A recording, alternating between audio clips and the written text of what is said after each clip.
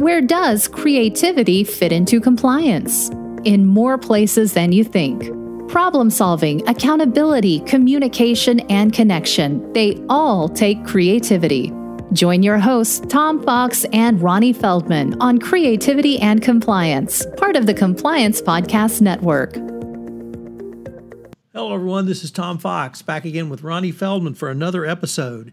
And today we are going to take a look at an article that Ronnie wrote, and he's going to expound on it. The article is entitled, "When It Comes to Ethics and Compliance, Don't Just Train, Advertise." So, Ronnie, with that introduction, first of all, welcome back. Oh, hey, thanks again for having me do this. This is really it's fun for me to continue to espouse different creative approaches, and maybe along the way some new ideas will come up. I'm sure they will. So, Ronnie, in our last podcast, you touched on the theme, I think, a little bit of, is compliance training overrated? And you went into, I thought, some pretty good behavioral psychology around training.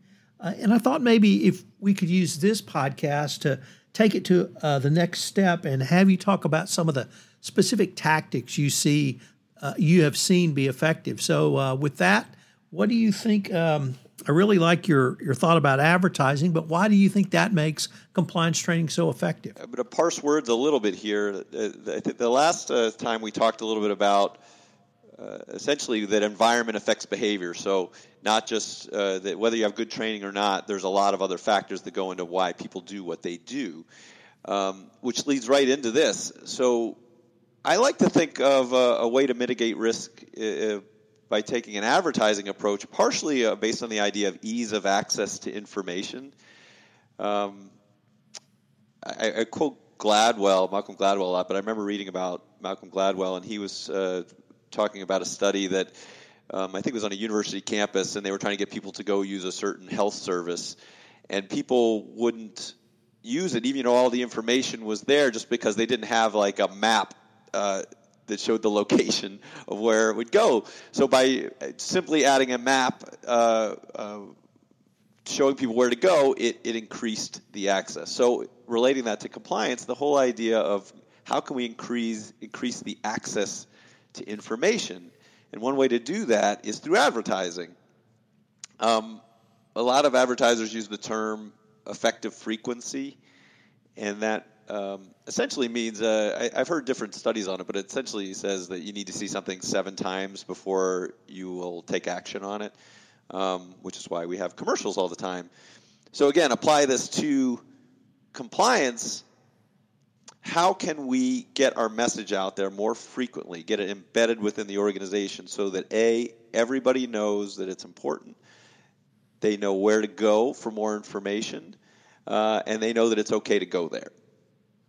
So in many ways, that simplifies our task. We're not trying to train them on everything. We're just trying to say, hey, if a problem comes up, go here, and make that really easy and accessible. Ronnie, is that something as really as straightforward as the one thing I want you to leave here today is raise your hand if you see something?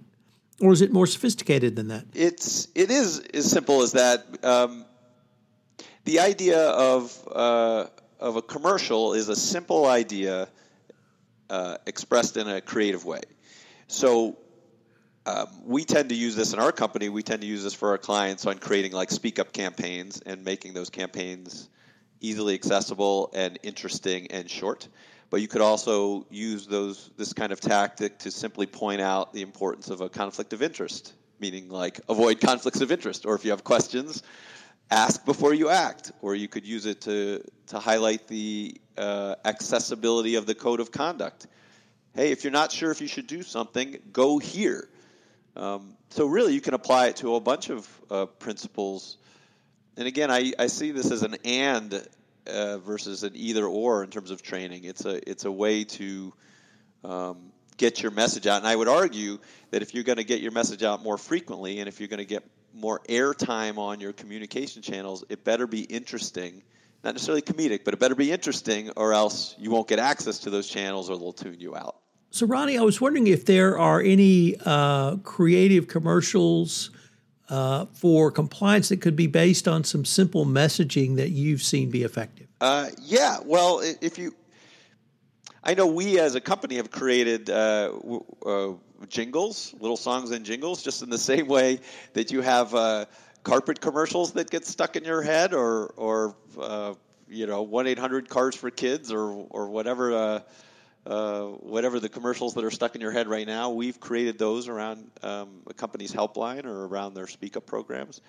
But I want to talk about another simple idea here. So if we're talking about the idea of commercials, the idea if you keep something 60 seconds or less and really simple in format, it allows you to put that in more places. So as an example, you could play a commercial in between speakers at a town hall, even if you're not on the agenda.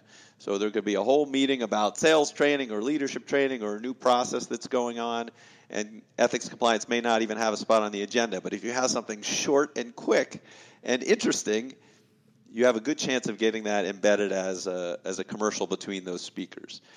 Same thing on a company newsletter. We all talk about trying to get more informal training or informal communications out there. Well, if you have a short commercial, that can certainly go on your newsletter, but it also can go in another department's newsletter. The idea being show up where people already are. And I kind of love this idea because it doesn't take up a lot of space, and it starts getting ethics compliance out of the ethics and compliance office. So other departments' newsletters, other departments' internet banners or intranet sites. There's a lot of companies that use these social collaboration tools like Slack or Yammer or Jive. These are all just different channels you can reach people. Well, those are made for short, rich media like commercials. So I have a company that I work with that pushed out one of our jingles through Yammer, and it was a little song about speaking up, and they asked their employees, in this case, to make a selfie video of them lip-syncing to the song, and they generated a whole bunch of activity around speaking up just by pushing out a short 60-second commercial and then asking people to engage in it. So those are just a couple examples between speakers, between trainings that you're not part of. Maybe you can get a commercial in a leadership training. Maybe you can get a little commercial in a new hire training. Yeah, just think of all the video message boards. You know, a lot of companies have video monitors in common areas that usually have news about the company for the day. Or your core values, but there's no reason that you couldn't have a GIF or a meme or a short video that maybe doesn't require sound that, again, promotes the importance of we're the kind of company where integrity is important, speaking up is important, and if you have more information or if you need more information, go here. Ronnie, it really strikes me that you've articulated several different things in this podcast. You've talked about not only a message or the message, but frequency of message, but also the where or the delivery. And I really liked your line, show up where people congregate. And in the current workplace, and many times that's online. So that why can't you have a message that plays to short yet frequent, but it's online? It seems to me that that's exactly the kind of communication that could be effective in this situation. Yeah, I think so. I think, I come back to the idea of improving ease of access to information. So to me, it all ties together. You want to affect the environment. The way you got to affect the environment is to be in the atmosphere more frequently. And that means getting embedded within the fabric of the organization, not just pushing from compliance. And then if you want to do that, you have to do that in an interesting way, or else it becomes wallpaper, or you can't get access. Like your colleagues in other departments won't put that information out there if it's boring or preachy or lame. So it has to be short, interesting, to the point, and then it gives you more access. I'll make one more quick plug, and then I know we're winding up here. More and more companies, I think, are going to be going to apps, to a compliance app. I have a good friend of mine who started a company right around the same time I did called Palm Tree, and they have a compliance app. And I really love what they're doing, and I know a lot of companies are pursuing this because ultimately this is where this is all headed. Right? You always have your phone on you, and if you can have access to all your policies, code of conduct, all that stuff available on your phone through an app, that certainly provides access to people who aren't sitting in front of a computer. And then just to finish that point, you add little short videos, little short memes, little short pieces of information as push notifications gets people to open the app. So I love that as a concept where I think most programs are eventually going to go, because it just provides ease of access to information, makes it simple for people to find out what they need to know. Ronnie, this has just been a fascinating exploration of some really basic strategies, tools, and tactics that a compliance officer can use. I greatly look forward to continuing the conversation. Yeah. All right. Be creative out there, people. Thanks for joining us for this episode of Creativity and Compliance. If you enjoyed the episode, make sure to subscribe and leave a review. This podcast is a part of the C-Suite Radio Network. For more top business podcasts, visit c-suiteradio.com.